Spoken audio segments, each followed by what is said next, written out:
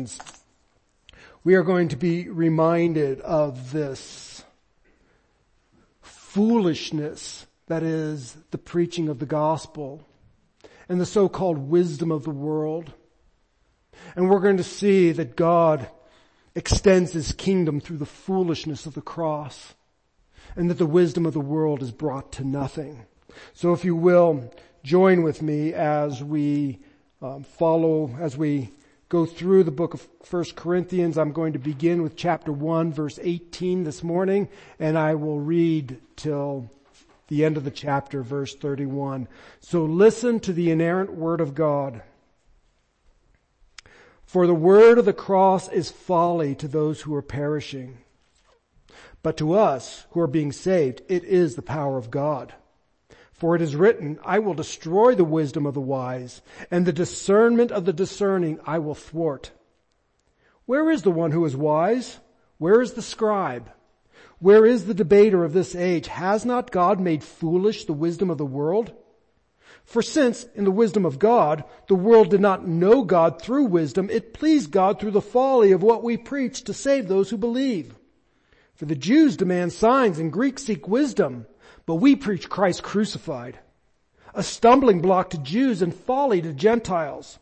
But to those who are called, both Jews and Greeks, Christ, the power of God and the wisdom of God. For the foolishness of God is wiser than men, and the weakness of God is stronger than men. For consider your calling, brothers. Not many of you were wise according to worldly standards. Not many were powerful. Not many were of noble birth. But God chose what is foolish in the world to shame the wise. God chose what is weak in the world to shame the strong. God chose what is low and despised in the world, even things that are not, to bring to nothing the things that are, so that no human being might boast in the presence of God. And because of Him you are in Christ Jesus, who became to us wisdom from God, righteousness and sanctification and redemption, so that, as it is written, let the one who boasts, boast in the Lord. The grass withers and the flower fades, but the word of our Lord remains forever.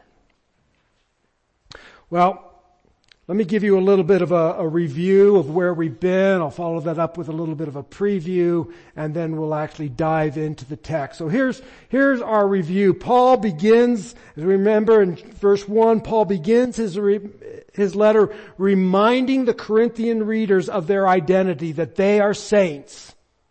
And remember, they are saints by calling. Don't forget that. They are saints by calling. They are not saints because of a virtuous life. God did not make them saints because they are virtuous. They are not saints because they did a miracle, as the Roman Church might say, that you need to do a miracle and live a virtuous life, and then maybe 100 years later you can become a saint. They are saints by God's calling. God called them and made them what they were not. That's kind of how we've been working with this word calling, that God, when God calls, He transforms them from one thing into another thing. They were not saints. They were not holy ones. They were not set apart. They were not children of God, but God, by God's calling, they are now saints. And they are not alone. That there are other saints all spread around the kingdom. All around the empire, all around the world. There are other saints. There are other people who are called by God. They are not somehow set on a pedestal, that they are saints by calling, but God has called others as well. And then God has been gracious to them. God has given them gifts.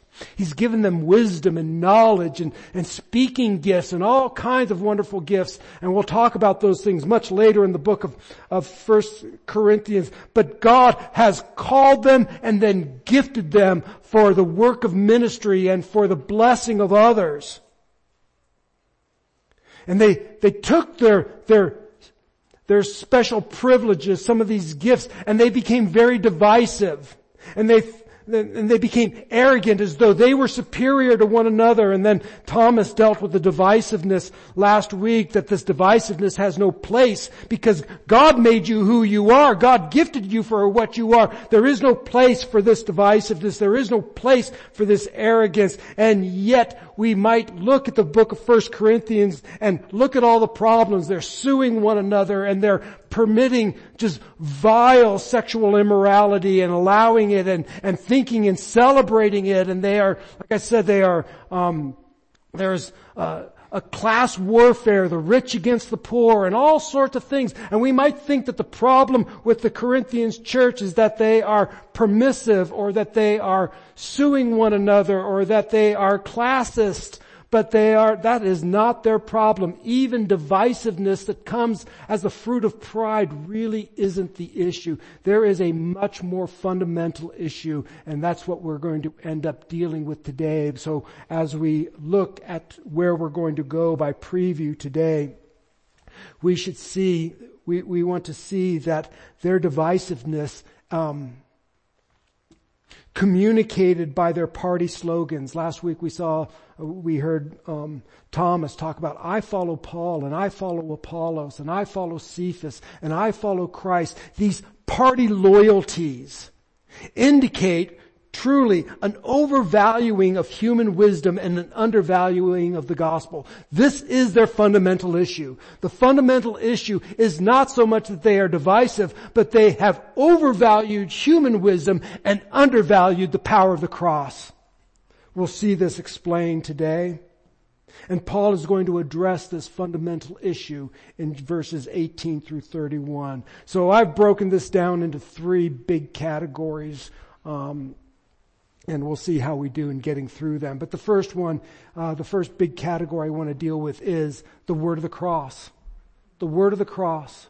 The cross is fundamental to the Christian faith. And the second big issue I want to deal with is consider your calling. There's that word again. And finally, it is, I think, abundantly clear in this chapter, but it is also one of the key beliefs of this church, and that is that salvation is of the Lord. That is, salvation is 100% God. And this is what we discussed in the Doctrines of Grace on Wednesday night, that salvation is of God and God alone. It is not a cooperation between men and God.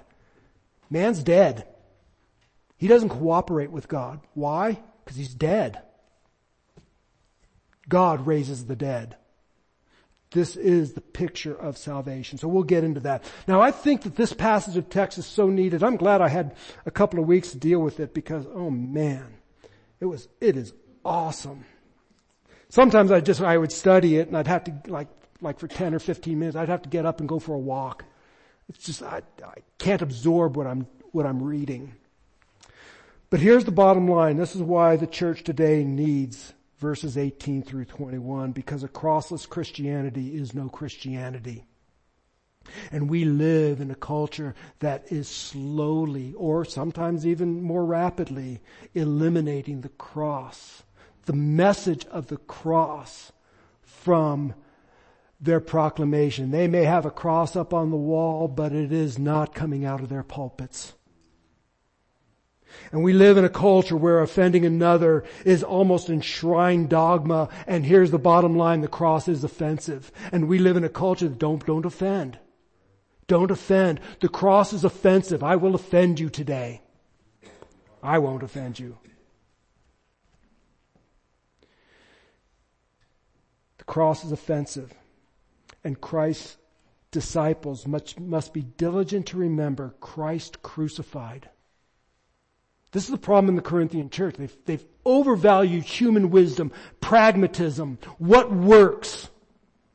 And they've undervalued the cross.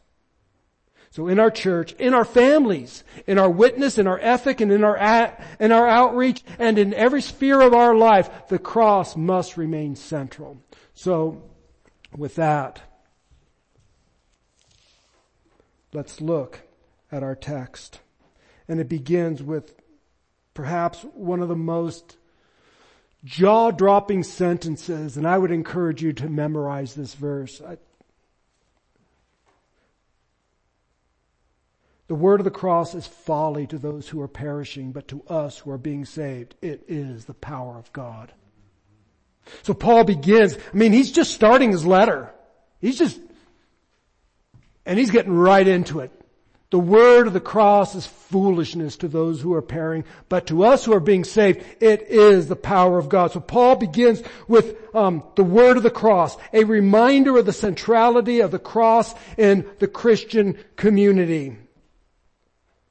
And Paul has just mentioned this in verse 17. For Christ did not send me to baptize, but to preach the gospel, not with eloquent wisdom, lest the cross of Christ be emptied of its power. And the word of the cross, not my eloquence, the word of the cross is the power of God. And here Paul, in this very first statement, categorizes or splits the world into two groups and two worldviews.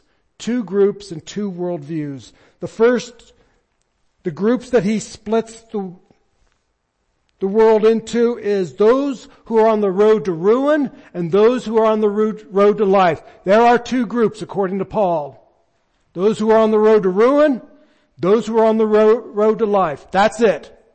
John picks this up and he talks about light and darkness. Same thing. Those who are on the road to ruin, those who are on the road to life. And then he divides the world into two worldviews. Those that are centered on human wisdom and those that are guided by divine wisdom. And we're going to talk about those two groups and those two worldviews. So that's just an overview of where we're going in this first point of the word of the cross. And the first thing Paul says is the word of the cross is foolishness. I guess we should first make sure we understand what we're talking about let's define what we mean by the word of the cross. What is the word of the cross? It is the power of God, but what is the word of the cross?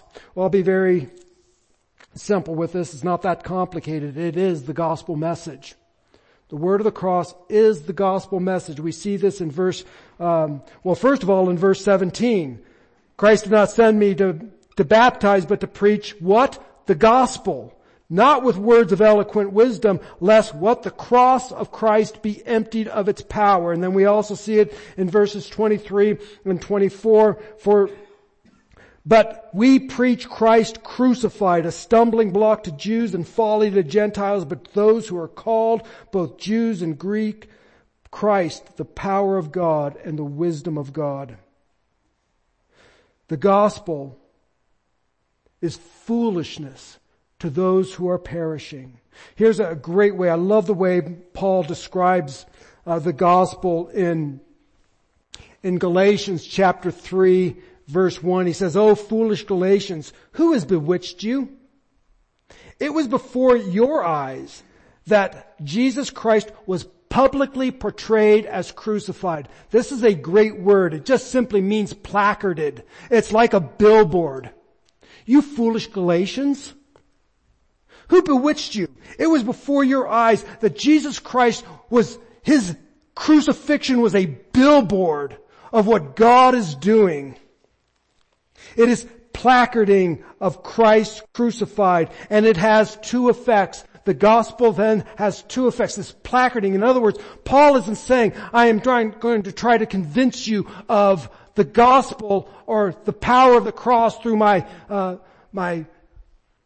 logistical reasoning or my philosophical acumen, but rather all I'm going to do is I'm going to put up a billboard of Christ crucified. That's what I'm going to do. I'm going to placard Christ as being crucified. And it's going to have two effects. The message of the cross is considered foolish by those who are perishing. This idea that Christ died for sins is foolishness to those who are perishing. It does not fit with human reason. It disregards power, it disregards prestige and education, status and intellect.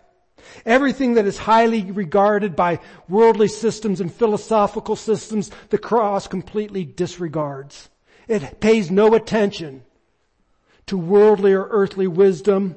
It pays no attention to prestige or education, your status in life. It disregards that completely. And the cross of Christ has always been attacked. Always. We read way back in church history all sorts of means by which people have attacked and tried to diminish the cross. Everything from those who have suggested that it was not Christ who was crucified. That somehow God rescued Christ at the last moment. Somebody else got crucified. This then got picked up by Mohammed, who actually says Christ wasn't crucified. Judas was, or somebody else was crucified. There's always been this idea, no way was Christ crucified. No way could the Messiah come to such an ignoble fate. People have then, in the medieval days, put Christ's cross as an example of self-sacrificial love. That's all it is. It's not about atoning for sins. It's not about God's wrath being propitiated. It is just a great example of self-sacrificial love. And it denies the atoning work of the cross. Was Christ's sacrifice at Calvary a great example? Absolutely. But it was much, much more. Today, progressive realm of the I don't want to say the Christian faith because I don't think they're Christians. But so-called progressive Christianity would consider the cross cosmic child abuse. That's their words. That God the Father killed His Son. This is cosmic child abuse. You see, the cross has always had its detractors. The cross has always been foolishness to men. It is foolishness to the wisdom of this day today. So, we are not surprised by the rejection of the message. Have you ever shared the gospel, the cross of Jesus Christ, and somebody looks at you like you're just completely out of it? Yet don't be surprised, because your message is foolishness. It's folly. The word of the cross is folly to those who are perishing. Literally, those who are on the road to ruin. They are on the road to ruin, and your message of salvation is stupid. So the message is considered foolish by those who are perishing, but here's the other effect. But to those who are being saved, it is the power of God. Now there's a number of things we can look at here. But one of the things that probably stands out is, that's kind of interesting. Those who are being saved. Why doesn't it say those who are saved? Those who are being saved. Well, if you've been around church for a while, perhaps you've heard a pastor or a preacher or a Bible study leader say that you were saved, you're being saved, and you're going to be saved. Maybe you've heard something like that. You were saved in the past, you're presently being saved, and in the future you will be saved. See, here's the thing.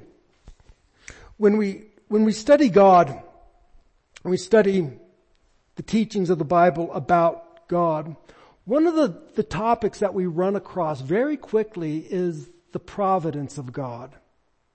Now, providence of God is just a fancy theological way of saying that God is in control.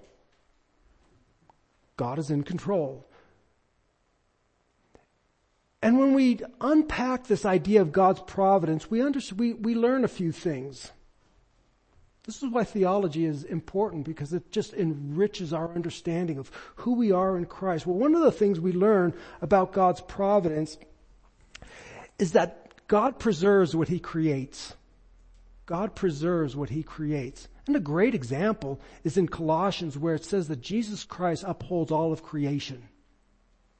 He upholds all of creation. That is, He preserves it. If Christ let go of His creation, there would be nothing left but the Trinity. Hebrews talks about Christ, chapter 1, talks about Christ bearing all things. He preserves, He creates this world, and then He preserves it. But God not only preserves that which He creates, He also rules over it, and that is that He brings it to its appointed end. This is a great thing. God is going to bring this world to its appointed end. He preserves it for now, but He will bring it to its appointed end. He will bring you to your appointed end. He will bring this earth to, heaven and earth will come to its appointed end. This is what God does in creation. This is what God does in the new creation. He preserves the new creature. He preserves you by His mighty right hand. He has saved you in the past. He preserves you in the present, and He will deliver you to your appointed end. He is in the process of saving you. He saved you in the past. He's preserving you now, and He will deliver you to your appointed end. This is what God does. This is what God does in creation. This is what God does with a new creation, one who is born again. What a great comfort. This is why Paul can say the message is to those who are being saved. It is the power of God. God has saved you in the past, preserves you in the present, and will deliver you to your appointed end. The word of the cross, that is Christ bearing our sins in His body on the tree, has a real effect. Christ's crucifixion actually does something. It actually has an effect, not a potential effect. It actually does something. The work of Christ actually takes away sin. Actually takes away sin. Doesn't make forgiveness of sin possible. It actually takes away sin. This is the power of God. Folks, a crossless Christianity is a powerless Christianity. The word of the cross divides into two groups. In other words, we are not saved on gender or race or status or what have you.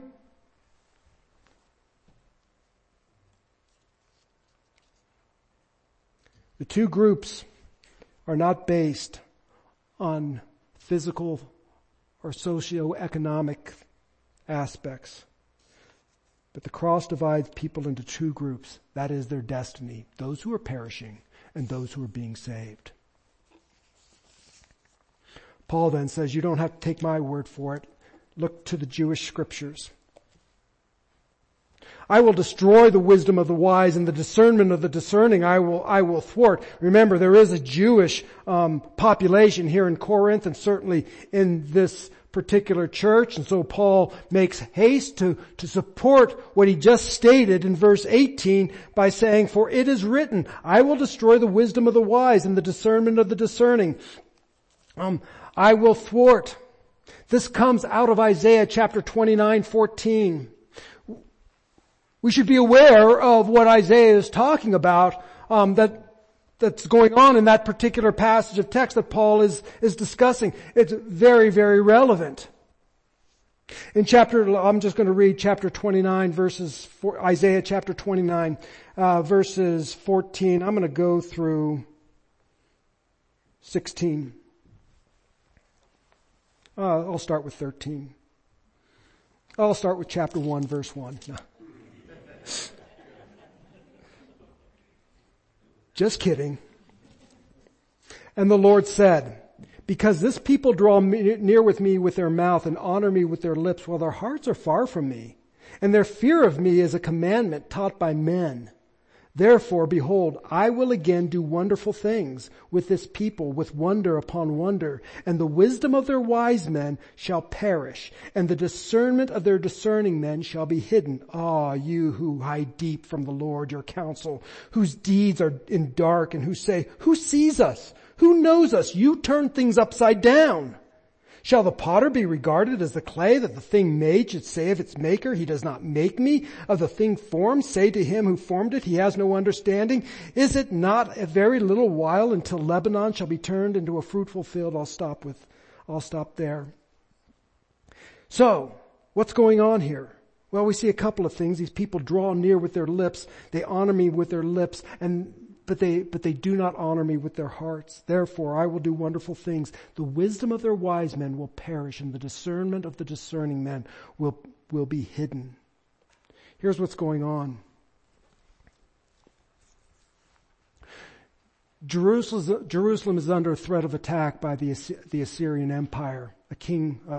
A general by the name of Sennacherib, and he is threatening to come up against Jerusalem and destroy it. So, what does the king of Jerusalem do? What's the political maneuver? How do I make certain that this empire does not crush us? Well, all of the political wise men said, here's what you do. You make allies. You make allies with the unbelieving nations. Go get Egypt. Get them on your side. You need their chariots. You need their horsemen. You need their bows and arrows. You need their foot soldiers. You need their resources. Go get Egypt and they will help you. That is the political wisdom of the day. And God says that's foolishness. Here's what you need to do. You need to believe that I will deliver you from Sennacherib. Now, I don't know about you, but if I'm living in those days and somebody says, go get Egypt to ally with us and all of their chariots and stuff, I'm saying, yeah, that sounds good. Otherwise, you're going to trust, like, what? The Word of God? God says, here's the thing. I'm going to turn their wisdom into foolishness. And my foolishness will be their wisdom. So this is exactly what Paul's saying. The word of the cross is foolishness to those who are perishing, but it is the power of God to those who are being saved. So God's plan, that is God's word, did not comport with human wisdom. The politically wise counseled for military alliances with foreign nations, but God's word, which was foolish to the experts, was to trust Him for deliverance. That appeared to be weakness. You're being weak. You need to fight power with power. Instead, God says you will be victorious through weakness. And in His natural sinful condition, people will never understand God.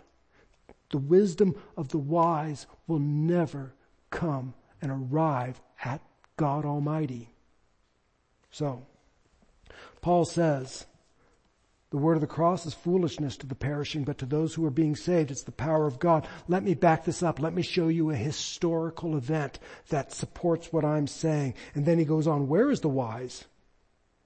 Where is the scribe? Where is the debater of this age? Has not God made foolish the wisdom of the world? So here's the observation. Where's the wise person? Where are your wise men? Where are your sages? You see, human philosophy and reason have not resulted in godly wisdom. Human reason and human philosophy has not reconciled anybody to God ever. So where are your wise men? They have not brought you closer to God. They have not brought you nearer to God. They have not given you understanding of the work of Christ on the cross. They've done none of that. Where are they? They are useless to you. Worldviews that spurn what God has revealed result in being spurned by God. Your highly regarded wise men have not brought you any closer to God. The wisdom that you hold dear does not draw you near to God. Those who rely on human reasoning will not arrive at God. We're going to see that in chapter 2. Chapter 2 is one of my favorites, but we are going to see that people can't even understand the Word of God unless the Holy Spirit illumines for them. Your philosophies, where's your wise men? They haven't gotten you close to God. They haven't brought you to forgiveness of sins. They have not redeemed you from the curse of your sin. They have not done anything for you. What they've actually taught you is foolishness. Well, if the sages and the wise men and the discerners cannot bring us to God, then what does lead us to God? For since in the wisdom of God, the world did not know God through wisdom, it pleased God through the folly of what we preach to save those who believe. What does lead to God? What leads to God is the foolishness of God, and I'm going to put foolishness in quotes. Do you see how the gospel is the antithesis of human wisdom? God's foolishness actually affects the forgiveness of sins and actually reconciles us to God. What could not be affected by human wisdom is accomplished by God's, quote, foolishness. The foolishness of the cross. Weakness. A weak, suffering servant. Foolishness to the wise men. But wisdom from the divine perspective. The folly of our preaching. It pleased God through the folly of what we preach to save those who believe. Your wise men cannot save people, But the foolishness of the gospel actually saves men from their sins. The folly of what we preach. And what are we preaching? We are preaching a crucified man is your Savior. This is why it's foolishness. Now there is quite a bit of a cultural divide here. Because you and I are not offended by the cross. We're sitting here today, we got one right back there. Nobody came in and said, take that thing down. None of us are offended by Christ crucified. In fact, many, I won't look too closely, but I'm going to assume that many of us have jewelry in the shape of a cross. We have t-shirts with a cross. We have bumper stickers with a cross. We are not offended by the cross. I don't say that to our shame. I'm saying that there is a cultural divide. You see, first century Roman citizens were offended by the cross. You did not use that term at the dinner table. You did not use that term in polite society. You didn't even use that term in impolite society. It was a horrific term. It was a sign of shame. It was a sign of degradation. It was one of those things, I don't know if they did this in those days, but if a kid used that term, they would wash their mouth out with soap.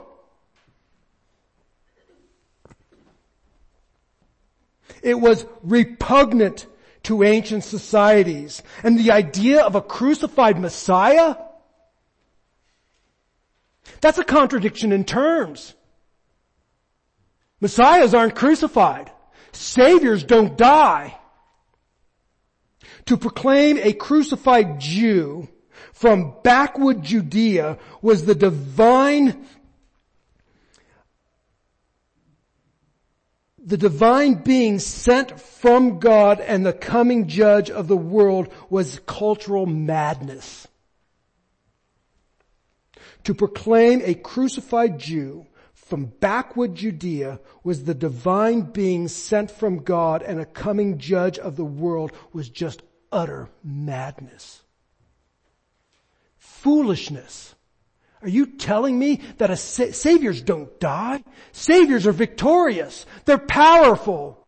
They crush their enemies. They are not defeated, and certainly not crucified like a common criminal, the worst of criminals. A crucified Messiah is a contradiction in a contradiction in terms, and now Paul is stating that the one crucified is the Lord of the universe. Foolishness. Foolishness, they would say. The Jews would say, show me a sign. That makes no sense. The Savior of the world, the Messiah that we have been waiting for, is not one who ends up on a Roman cross. Show me a sign. You see, Jews were not interested in speculative philosophy. They believed that God actually acted in history and that God made a covenant with them. They're saying, show me a sign. We already have signs. We know that God parted the Red Sea and delivered His people from bondage. The cross didn't deliver anybody from bondage. I didn't see that happen. The cross didn't part any Red Sea. That never happened. Show me a sign. They failed to recognize was that the cross did part the veil in the temple.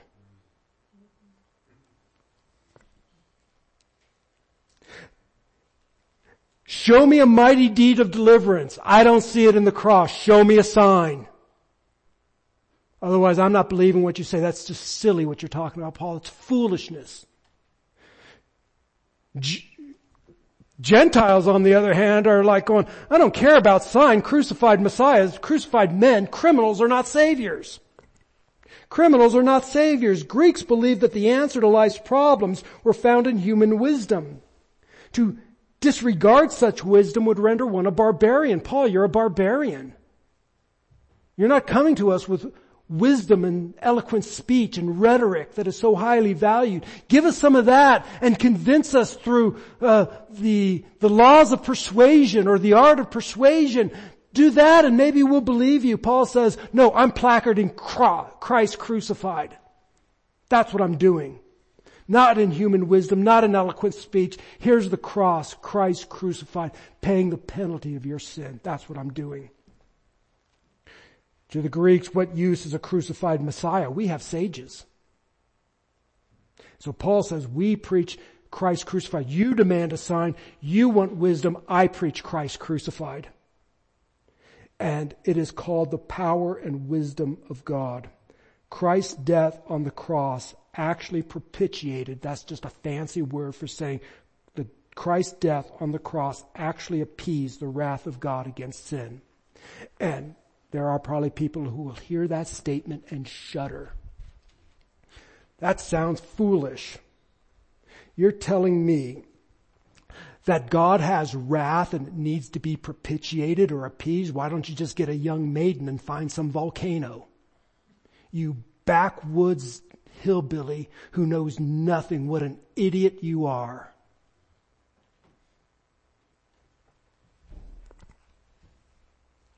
But yet, I said, the cross actually accomplished something. It actually accomplished something. It appeased the wrath of God against human sin. Foolishness to the Greeks. Folly to the unbelieving, to those who are perishing. What madness are you saying? We preach Christ and Him crucified. A stumbling block to the Jews and folly to the Gentiles, but to those who are the called, both Jews and Greeks, Christ, the power of God and the wisdom of God. The called then, there's that word again, are transferred from the empty realm of human wisdom, which does not save, that does not save, to the realm of God where they are blameless and without sin. The cross has a real effect. It transfers somebody from the domain of darkness and into the kingdom of His beloved Son. To those who are the called. Remember how we are very simply defining this idea of called, making you something that you once weren't. You are now forgiven. You once were unforgiven, and the wrath of God was your enemy. Now you're not. Now He's not. Now He's your Father. To the called, the wisdom and power of God. We preach Christ and Him crucified. See, Paul does not persuade that the cross comports with human logic or that belief results in the best interests of the hearers. He simply proclaims what God has done. In other words, I'm not here to convince you by great logic or great reason or eloquent speech. I'm here to placard Christ crucified. As we go on, we'll see Paul use logic and reason. He's just not relying upon his eloquent speech as the means by which we'll persuade people. He is not some charismatic wordsmith who through his eloquent speech everybody says, yeah, I'm into that. No, I'm just placarding Christ. Nor is he saying, if you believe, you'll have a much better life. There is some benefit in it for you in this life, and you will be a much better person. You will have all the things that you desire. You will be a better boss and a better husband and you're just going to be awesome. It's all about you. No. Because of the cross, your sins are forgiven and God's wrath is no longer against you. He is no longer your enemy, but rather He is your friend. Actually, He is your Father and He's given you an inheritance. How about that? Then he goes on. He says, consider your calling, brothers. There's that word again. The Bible talks about two different types of calling. There is what we refer to as the general call. That's kind of what I'm doing right here. When Christ preached to multitudes, that would be a general call. When George Whitefield preached to thousands, that would have been a general call. The call goes out, and it goes out across the world. But then there's a specific call, what we call the effectual call. That is the call that actually has an effect. It actually does something. It actually saves. There's the general and the effective. Consider your calling. That is when you heard the gospel and God changed your heart and you repented of your sins and called upon His name. All of you have probably experienced both the general and the effective call. I'll just speak personally, but I'll bet you many of you can relate to this. There were many of times before I became a Christian where people preached the gospel to me. They called me to repent of my sins. It was a general call. It had no effect. None whatsoever. Well, you could say they're planting seeds, but I rejected it. It did not result in salvation. And then one day, one night, I don't even know if it was that eloquently stated, but the call had an effect. And I called upon the name of the Lord, and I was actually saved. I actually was declared a child of God in that moment. Consider your calling, brethren, not the general call. Consider your calling when God changed you from one thing into another.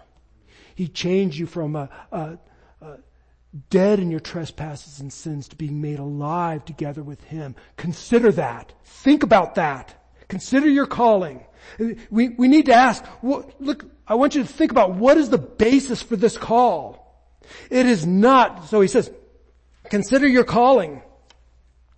Not many of you were wise according to worldly standards. Not many were powerful. Not many were of noble birth. But God chose what is foolish in the world to change the wise. Consider your calling.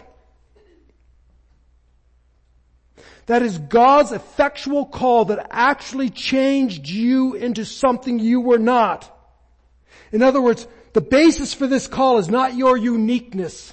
It is not your gifting. It is not your wisdom. It is not your power. It is not your rank. It is not your ethnicity. It is none of that. You, in fact, Paul says, were social nobodies. But the Creator of the universe called you to Himself. Consider that. On what basis did the Creator of the universe call you? I'm going to get to that, but you can probably already guess. Folks, kings and governors choose the smartest and the best. Harvard law firms and financial institutions, they look for the person graduating at the top of their class, and not only those who graduate at the top of their class, but those who have a pedigree. Even if you're brilliant, they may not want you because your pedigree is not up to their standards. But the God of the universe chose you. Not because you were powerful, not because you were of a noble birth, not because you were wise or you fit into any worldly standard. No rank, no pedigree, no IQ, no influence, rejected by the socially elite but called by God. Consider that. Why? To show the foolishness of wisdom and that God alone is wise. See, God chooses social nobodies who then end up turning the world upside down. Actually, right side up.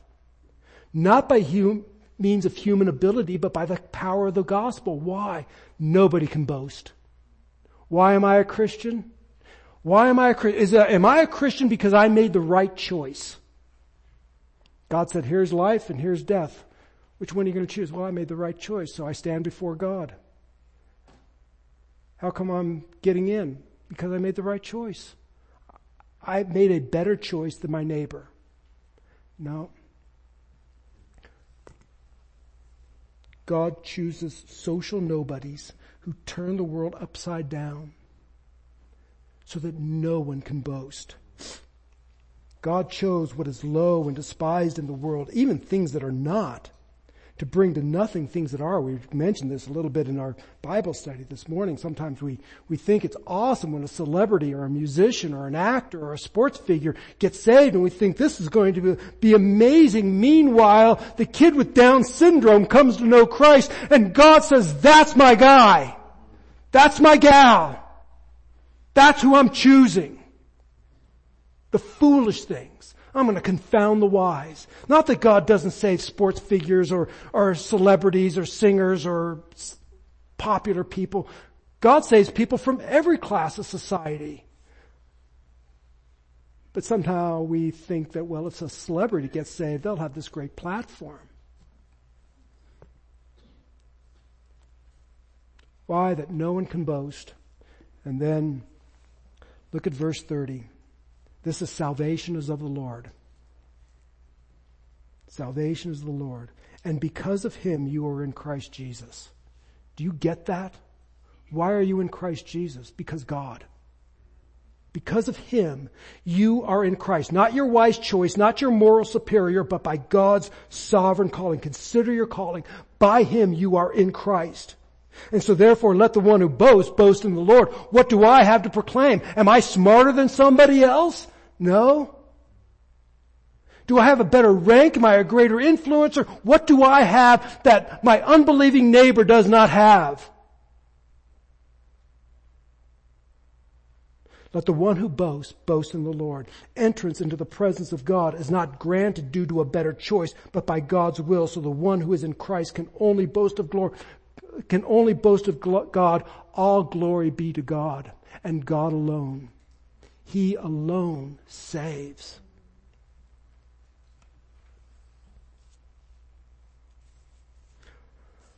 I'll conclude with this. The cross is central to our faith. The cross is central to our faith. There is no crossless Christianity. And on the cross, Jesus actually paid the penalty for sin. What this demands is it demands that we recognize that we've sinned. And that God is not okay with us as we are. Well, God just loves me as I am. No, God's wrath is against you just as you are. You're going, well, I don't like that idea. I don't like the fact that God's wrathful. I don't think God's wrathful. No, God's wrathful. How do I know? Because of the cross.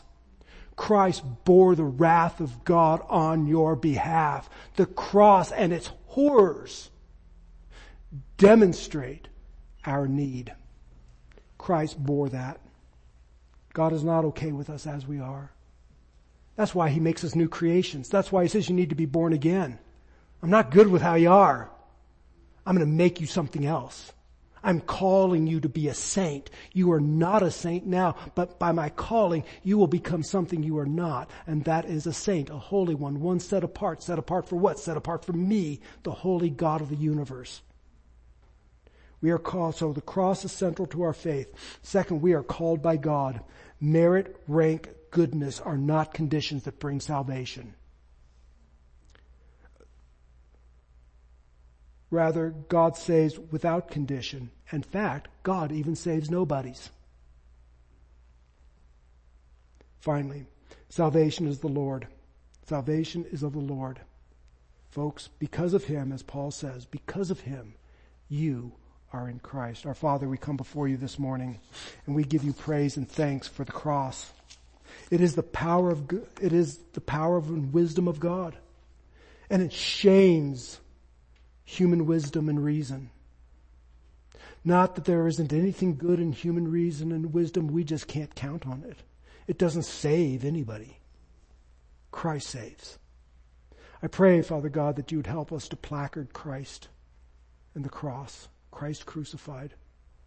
Have mercy upon us this day, Father. If there are any here today or who end up listening to this, who realize that that God is not okay with them, that they need somebody to deliver them from God's wrath, that they would look to Christ. Look to him. Look to Christ. See him crucified. He bore in his body your sins. I pray that they would repent, that is, turn from their sins and turn to you, and then follow after you. They would lay down their life, take up their cross, and follow after you. And in so doing, Lord God, all of us together would turn this world upside down, or actually right side up. And we give you praise and we give you thanks for Christ's sake. Amen. Let's stand and let's sing joyfully.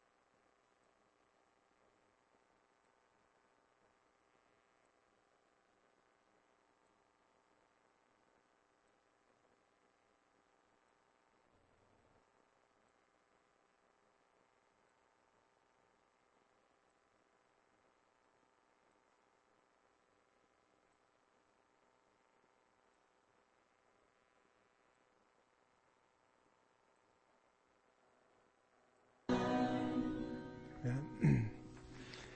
Amen. And now we want to bless one another as we go. Our benediction is on the screen. We can read it together, but let's bless one another. For the Lord God is a sun and a shield. The Lord gives grace and glory.